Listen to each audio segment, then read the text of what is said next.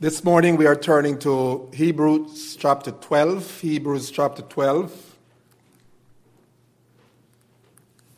And we're going to be reading verses 18 through 24. Hebrews 12, verses 18 through 24.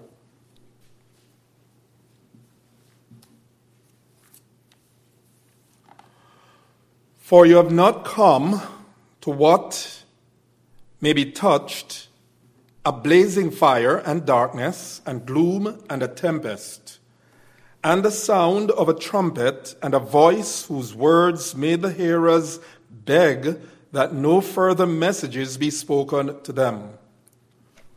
For they could not endure the order that was given, if even a beast touches the mountain, it shall be stoned. Indeed, so terrifying was the sight that Moses said, I tremble with fear. But you have come to Mount Zion and to the city of the living God, the heavenly Jerusalem, and to innumerable angels in festal gathering, and to the assembly of the firstborn who are enrolled in heaven, and to God, the judge of all, and to the spirits of the righteous made perfect, and to Jesus, the mediator of a new covenant, and to the sprinkled blood that speaks a better word than the blood of Abel. Throughout the course of these studies in the Epistle to the Hebrews, you have heard me mention time and again the backdrop against which the epistle was written. The author, we have said, was addressing some Jewish Christians who, having come to faith in Christ as Savior, were being persecuted. Faced with ostracism and other forms of opposition, it seemed that some of them were buckling under pressure to cast away their faith in Christ and return to Judaism with its rituals and sacrifices under the Mosaic law. And through a series of dreadful warnings, as well as pastoral exhortations, the writer throughout the epistle urges them not to do so. To do so, he argues, is to neglect such a great salvation for which neglect there's no escaping the consequences, Hebrews chapter 2 and verse 3. To take their leave of Christ and return to the old Mosaic covenant is to sin willfully after receiving knowledge of the truth, and as such will only issue in a fearful expectation of judgment, Hebrews chapter 10 and verse 27. To turn back from Christ, looking back to Judaism, according to the writer of Hebrews in Hebrews chapter 10 and verse 39, is to shrink back unto destruction. And the last warning we saw in the book of Hebrews was issued in chapter 12, verses 16 and 17, where the writer called attention to Esau, who sold his birthright for a single meal. For the writer, Esau, we said, is emblematic of an apostate. Esau represents those who, for the sake of personal gratification, will barter away that which is holy, that which is spiritual. By turning away from Christ and the blessings of the gospel, and by returning to the Mosaic law so as to escape persecution, one, the writer of Hebrews is suggesting, is like Esau, who sold his birthright for a single meal. And if you are familiar with the story, you'll remember how that it was out of sheer personal convenience that Esau did such a horrible thing, bartering that which was sacred. The writer is saying, look, to defect from Christ because of persecution and to go back to the rituals of Judaism, the sacrificial system of the Mosaic law, is to be just like Esau. Now, among the many encouragements they're given to continue with Christ, these professing believers are told that they should not throw away their confidence, which has a great reward, that they have need of patience, that after they have done the will of God, they might receive what is promised. Hebrews chapter 10, 35 and 36. So it's not just warnings, it's not just threats. We find issued to these Christians, but we find encouragement. These Christians are encouraged to look to Jesus, the founder and perfecter of their faith, who endured the cross, despising the shame, and is seated at the right hand of God, and they are to consider him who endured such hostility against themselves so that they might not grow weary or faint-hearted. Now, what we have here in chapter 12, 18 through 29, we are only going to cover verses 18 through 24, are some final words of encouragement in which the author highlights, as he had done before, the superiority of the new covenant over the old Mosaic covenant. We see that in verses 18 through 24. As well, we have his final words of caution as regards refusing to pay attention to the word of God, verses 25 through 29.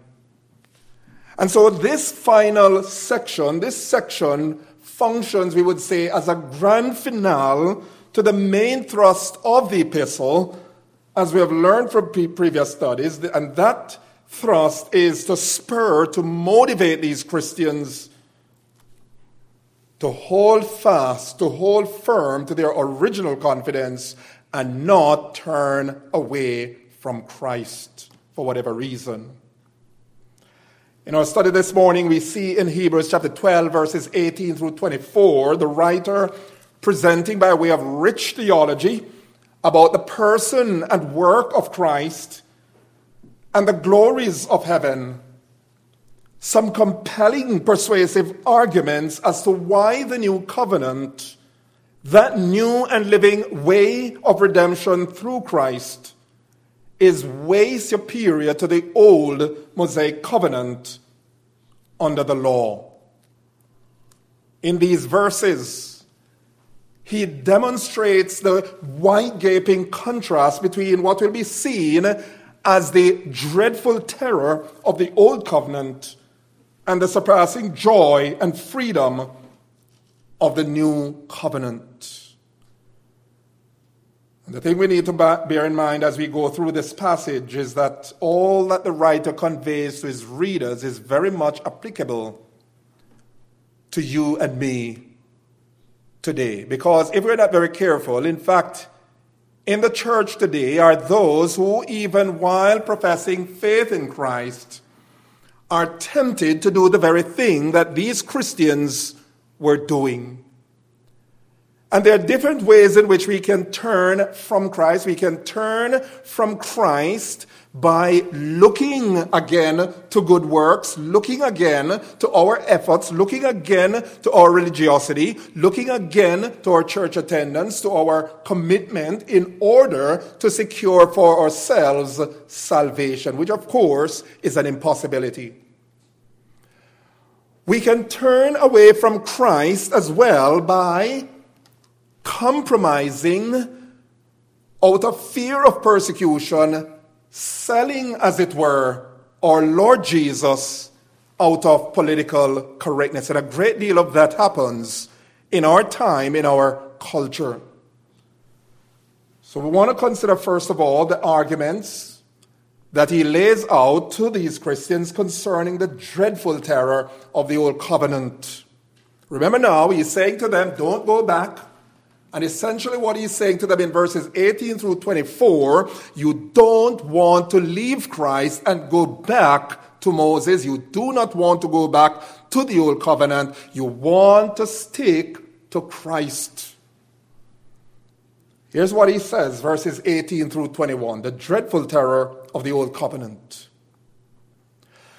For you have not come to what may be touched, a blazing fire and darkness and gloom and a tempest, and the sound of a trumpet and a voice whose words made the hearers beg that no further message be spoken to them, for they could not endure the order that was given. If even a beast touches the mountain, it shall be stoned. Indeed, so terrifying was the sight that Moses said, I tremble with fear. The descriptive imageries and quotations in these verses are clearly drawn from Exodus 19:10 through 25, chapter 20, 18 through 21, Deuteronomy 4:11 through 12, 5 verse 4 and 5, as well as 23 to 27.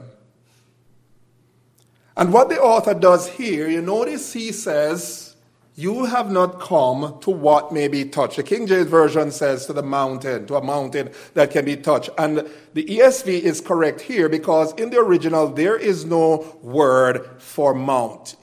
It is just as we have here, for you have not come to what may be touched. And that is a pregnant, powerful statement without referencing the word mount.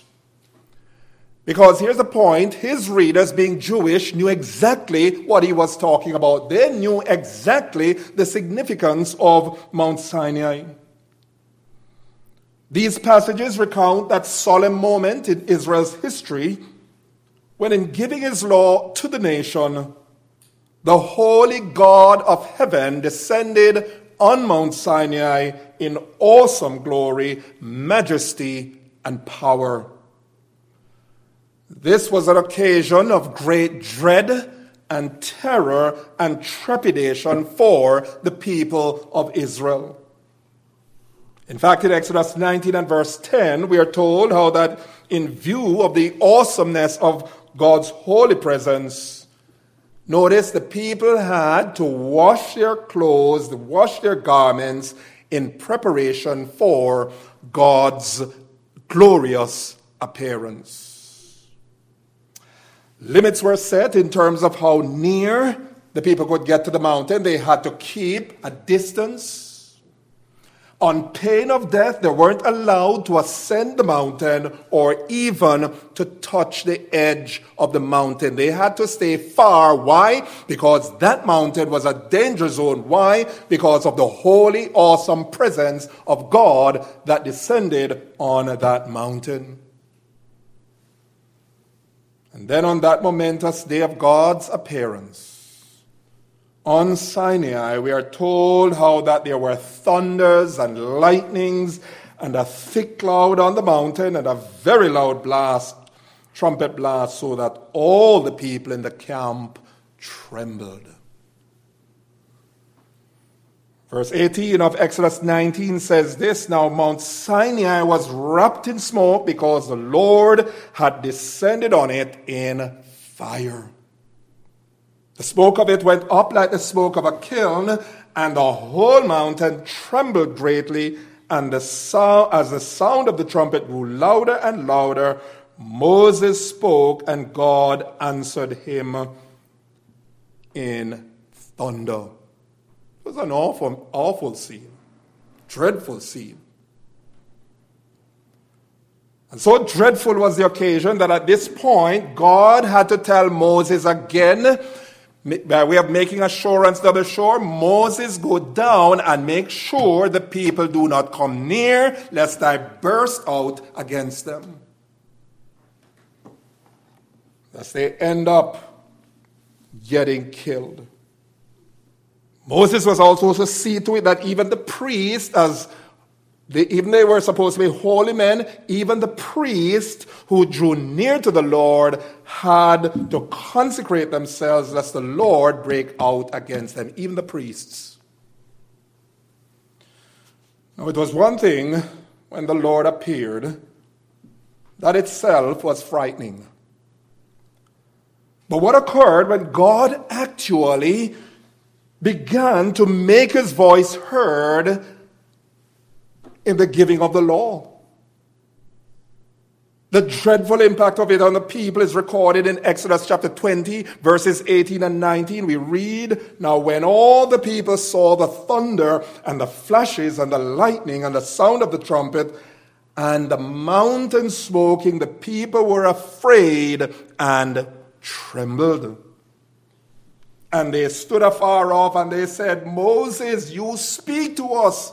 We will listen, but do not let God speak to us lest we die.'" Listen, when God spoke, it was what? Terrifying. It was a dreadful sound to hear the voice of the living God. The people begged Moses and said, "Oh, Moses, Moses, Moses, you let God talk to you. We will hear what you have to, but do not let God speak to us lest we die." What the Israelites heard of the voice of God, what they saw of the glory of God, that they terrified them. They could not tolerate the slightest communication from God. So much so they begged Moses to be the mediating agent through whom God would speak to them. My friends, let me say this. On this side eternity, you don't want to hear the voice of God. There are people who take delight in talking about they've heard God speak. You don't want to hear God speak. The way God speaks to us today is through His Word. You are hearing His Word this morning. You are hearing His Word, not live and direct. You are hearing His Word mediated through the pages of Holy Scripture. And that's a privilege. That's a privilege. And to highlight the solemnity and apprehension that marked the occasion of God's presence on Mount Sinai, notice what the writer says at the end of verse 31. He notes in verse 21, "Indeed, so terrifying was the sight that Moses said, 'I tremble with fear.'" The interesting thing to note here is that there's no specific text in Scripture in which Moses used those words, said those words.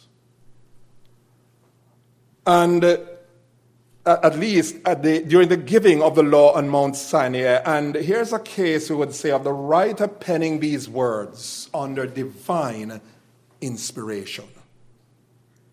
It's very important we understand that we see that, because there are critics who will look and they will say, well, nowhere did Moses say that. Nowhere does the account of Mount Sinai, is it recorded that Moses said, "I fear and I quake, I tremble."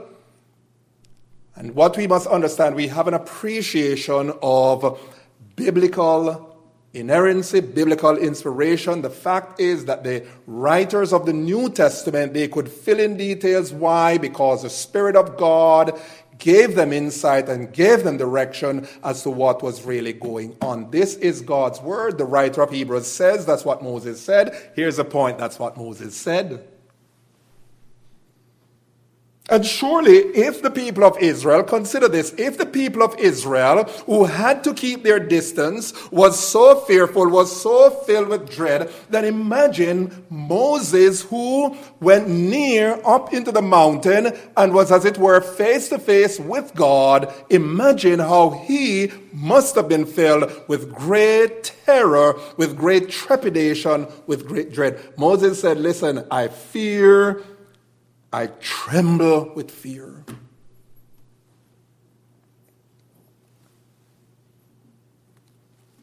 So here in verses 18 through 21 of our text, the writer of Hebrews, in alluding to Mount Sinai, notice what he's doing. In alluding to this event on Mount Sinai, he implicitly, what is he doing as he narrates this event, as he recounts this event? He is implicitly characterizing Mount Sinai as the mountain of God's holy, terrifying presence. He's identifying this mountain as a mountain of fear and apprehension. Fear and apprehension. He's identifying this mountain as the mountain of God's unapproachable presence. He's identifying this mountain as a mountain of strict, inflexible, divine commands. He's identifying this mountain, the mountain, as the mountain that threatens death even to an animal for coming near the awesome, glorious presence of God. And through these fearsome imageries, beloved, the author is impressing on his readers the fact that they are not under that kind of covenant. You see what he's doing? He's saying to them, as it were, listen, you want to leave Christ? You want to leave what you have in Christ, all the freedom, all the glory? You have in him a perfect Savior. You have in him a perfect high priest. You have in him a greater than the temple. He is the fulfillment of the law. He is a perfect sacrifice. He secured perfect redemption. Do you want to go back to Mount Sinai? He's saying to them, beloved, they are not under the old covenant. They are no longer under the jurisdiction of Mount Sinai with its rigid structures and legislations, with its dread-filled apprehension as regards approaching the holy, awesome presence of God. For you have not come to what may be touched, a blazing fire and darkness and gloom and a tempest, he says to them. He's saying to these professing Jewish Christians, think of what you have in Christ under the new covenant. Think of the freedom, the confidence of approach you have in coming before God, all because you have in Christ a perfect mediator, a perfect high priest, one who has taken care fully of all your sins before God. He's saying, in Christ, you need not approach God with servile, cowardly dread, as did ancient Israel. He's saying to them, unlike Israel at Sinai, you in Christ have no restriction nor limitation placed on you with respect to coming to God. That's what he's saying. And with this, the writer is saying to his readers, if ever you cast away your faith in Christ, then if ever you go back to Judaism, if ever you go back to the law, if ever you go back to Moses, if ever you go back, then know what it is you're returning to. You're returning to Mount Sinai. You are returning, my friends, to the naked, awesome, dreadful holiness of God, which will devour you, which will kill you. We need to say that, beloved, to persons who are insistent on returning to their good works. Because here's the truth, my friend, there's only one way in which we are saved, only one way in which we are secured, and it is through the perfect mediator, the Lord Jesus Christ, through whom we can come boldly, we can come confidently to the throne of grace, which is no longer a throne of terror and of threat and of condemnation. It is a throne of grace.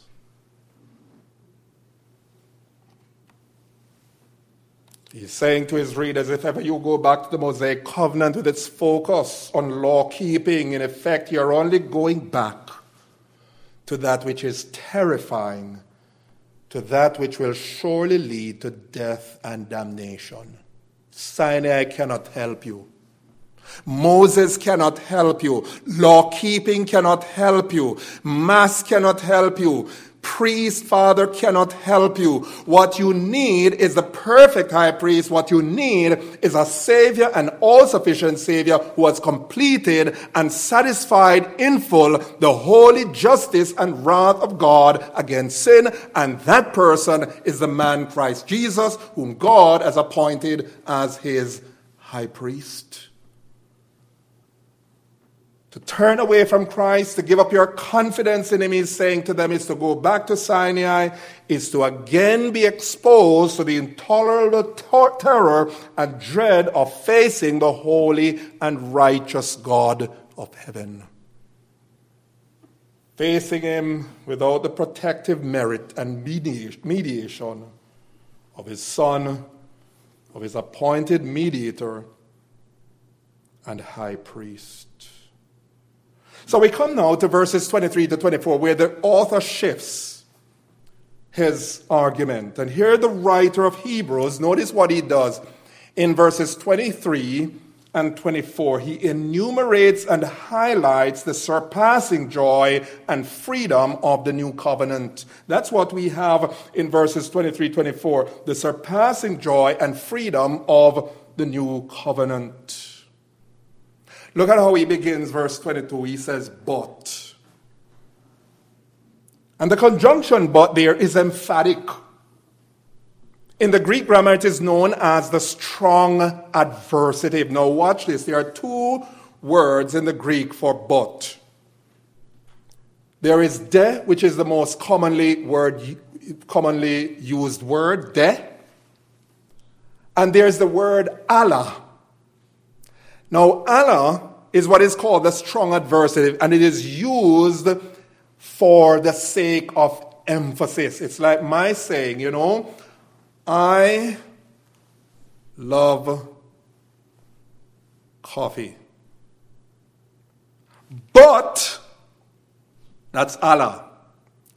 Here's what the writer is saying. He says, you haven't come to what might be touched. With all the blazing fire, with all the gloom, with all the fear, with all the trepidation, but, that's what he's saying here, but you have come to Mount Zion. And verse 22 begins to highlight then a series of blessings afforded by the new covenant.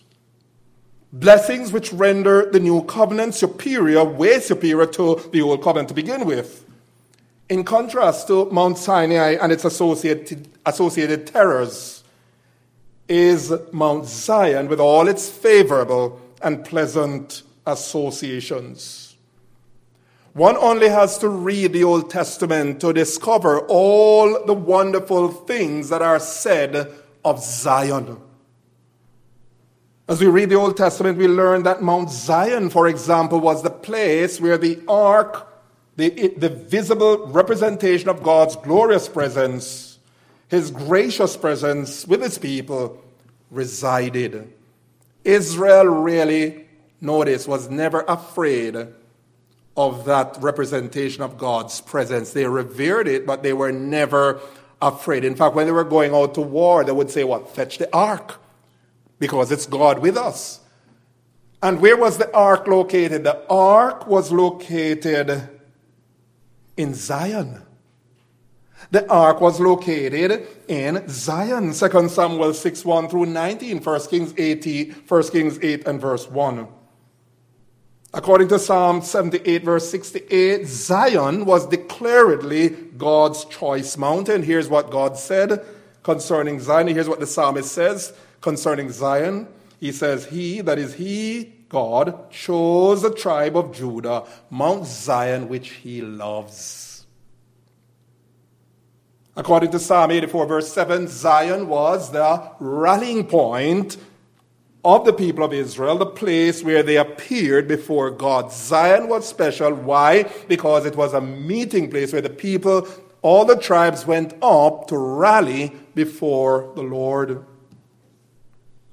In Psalm 50, verse 2, Zion is characterized as the perfection of beauty, the place from which God shines forth. Indeed, Zion, 1 Peter chapter 2, verse 6, is portrayed as the very center and source of salvation, because here's what Peter says, quoting Isaiah, For it stands in Scripture, Behold, I am laying in Zion a stone, a cornerstone, chosen and precious, and whoever believes in him will not be put to shame. Zion, then, the city of the living God, the heavenly Jerusalem, was no doubt that city to which Abraham was looking forward. The city, Hebrews chapter 11, verse 10, whose foundation, whose designer and builder was God. Remember Abraham? He dwelt in tents. And the writer says, look, the reason he dwelt in tents moving about, because he was looking for the city. The city that has foundations, whose designer and builder is God. He's talking about no doubt Zion in the context of Hebrews. In fact, in Galatians 4 and verse 26, Revelation 3 verse 12, as well as Revelation 14, 1 to 3, you'll see that the apostles Paul and John, what did they do? They similarly cast Jerusalem and Zion in spiritual heavenly terms. Zion was a place where God chose to set his name. It was a place of God's presence. It was a place of God's favor. Psalm 76 verse 2, Isaiah 18 and verse 7. So under the new covenant, Zion is a figure of what? Heaven. Zion is a figure of heaven, the place where God resides with his redeemed people. Read Revelation chapter 14, 1 to 3. Moses saw the 144,000 representative of the church. Where were they? They were on Mount Zion. They were singing. They were following the Lamb. And notice in verse 3, in the same breath, John he links Zion with the throne of God. Zion is the place of God's residence, not physical Zion, but Zion in heaven, the writer is saying. Now back to verse 22 of our text. The author says then to his readers, but, you haven't come to a mount that can be taught, but you have come to Mount Zion. Mount Zion is representative of the new covenant. And the verb come is in the perfect tense, which suggests that at their coming to Mount Zion, their coming to Mount Zion is an accomplished fact. It's a done deal. The idea here is that these believers, it's not that these believers shall come to Zion, but that they have already come to Mount Zion. In the truest sense of the term, beloved, we could say this, that what we have here could very well be termed realized eschatology.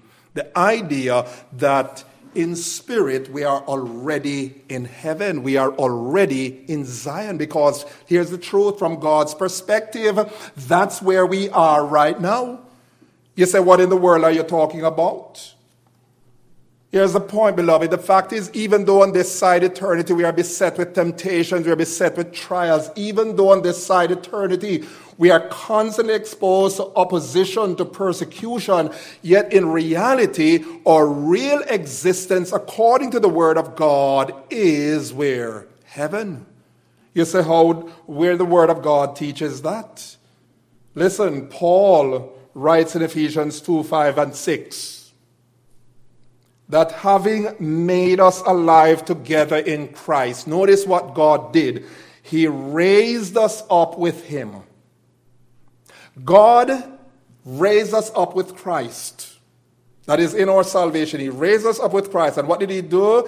He made us sit with him in the heavenly places in Christ.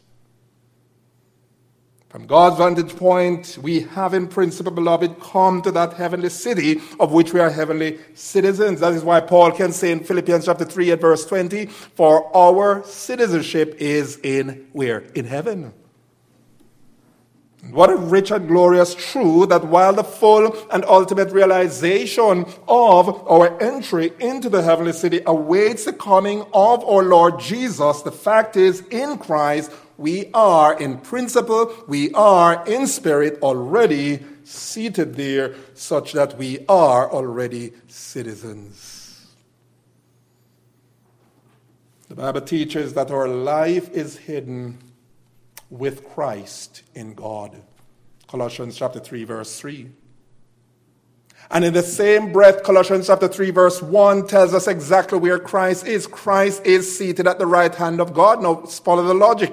Christ is seated at the right hand of God. Our life is hidden with Christ in God. Where are we then in spirit? Where are we then in principle? We are in heaven, in principle. Already, but not yet. As the theologians love to put it. It is in this sense then that as believers in Christ, we have come to Mount Zion. Now, we must not treat these truths as some kind of abstract ideas unrelated to life. The fact is, from God's perspective, that's why we need to set our minds on things above. That's why we need to think heavenly. The Word of God teaches that while we are here on earth, while we walk, while we go about our day-to-day affairs, we are not citizens of this earth, but we are citizens of heaven. Now, in describing this Mount Zion to which his readers have come as believers in Christ, and here are the joys, the wonders of the new covenant, the writer of Hebrews, notice how does he characterize this heavenly state to which we have come? He says, we have come to the city of the living God, the heavenly Jerusalem. But you have come to Mount Zion, the city of the living God, the heavenly Jerusalem. Why is this city called the city of the living God? Why is it so called? Because he, the living God, is its designer and builder. Hebrews 11:10. Zion, the heavenly city, is the city of the living God because that's where his throne is. Revelation chapter 14 verse 3, as we said earlier. Mount Zion, the heavenly Jerusalem, is the city of the living God inasmuch as he's the one who sets the criteria for entry into that city. God sets the agenda, he sets the criteria for entry into heaven. Because in Revelation 21 verse 27, here's what the Word of God warns. The Word of God says this: nothing unclean will ever enter it, nor anyone who does what is detestable or false, but only those whose names are written in the Lamb's book of life. You know, we talk about becoming a citizen. We went through the process of becoming a citizen of this country, for which we are very, very thankful and we feel very privileged. But let me tell you, the process we had to go through, it was a process. There were laws, rules we had to follow. There are papers we had to have in place. There are communications we had to make with our country of origin to make sure that things synced. And here's the point. God is the owner of this city. God sets the tone. He sets the agenda for entry into this city. And he is determined that nothing unclean will enter this city. Revelation 22, 14, 15 says this, that it is those who wash their robes who have the right to enter the city. Outside are the dogs and sorcerers, the sexually immoral and murderers and idolaters, and everyone who loves and practices falsehood. Why? Because God is holy. God is holy. His presence is a holy presence. And where God resides, he being the holy and righteous God he is, he cannot tolerate not even the slightest sin, as we said last week. And I say it again, if ever you and I are to go to heaven, we have to go there perfect. We have to go there sinless. You say, how so? Thank God in Jesus Christ, we have been cleansed, we have been washed, we have been perfected. We can stand before God, the holy God, blameless and in love, to use the language of the Apostle Paul. Furthermore, Mount Zion, the heavenly city, is aptly referred to as the city of the living God. Why? Because unlike all earthly cities, which will eventually crumble, which will eventually come to an end, this city constitutes a kingdom that is unshakable. Look at verse 29. Verse 28, sorry. It is a city of the living God because a kingdom that cannot be shaken, it cannot be moved. It abides forever. Earthly kingdoms will wane. All the glories of this kingdom, all the major cities of this world will pass away, notwithstanding its glamour, its glitter, its attractions. Here's the point. The city of God will endure for all eternity. Indeed, we read in Hebrews 13, verse 14, for here we have no lasting city, but we seek a city that is to to come. That's what we have under the new covenant. And the writer of Hebrews is saying, listen, when you leave Moses, when you leave Sinai, when you leave law keeping, when you leave rituals, you are coming to the heavenly city. You are coming right into the very presence of the holy God that ancient Israel feared and stood in trepidation of him.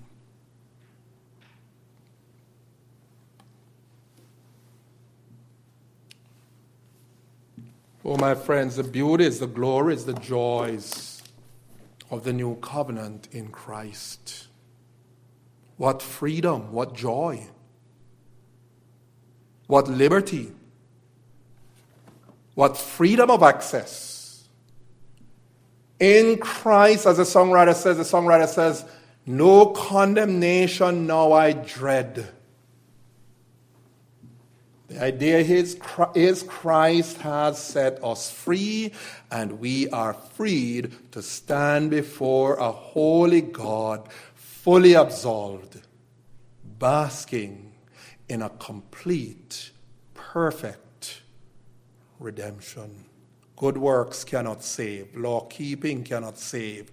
Being goody-goody cannot save. Being decent and moral and upright, that's good, but it can't get you into heaven. Truth is, those things, hear me now, you know this, it bears repeating. The truth is, the goody-goody moral life, the religious life, the religiosity, will do more to condemn a soul to hell than anything else. Why? Because those things bypass the perfect salvation, the perfect Savior, the Lord Jesus Christ. It is to him that we come. It is to him we must come, and it is in him we must abide. If ever we are to see the kingdom of God,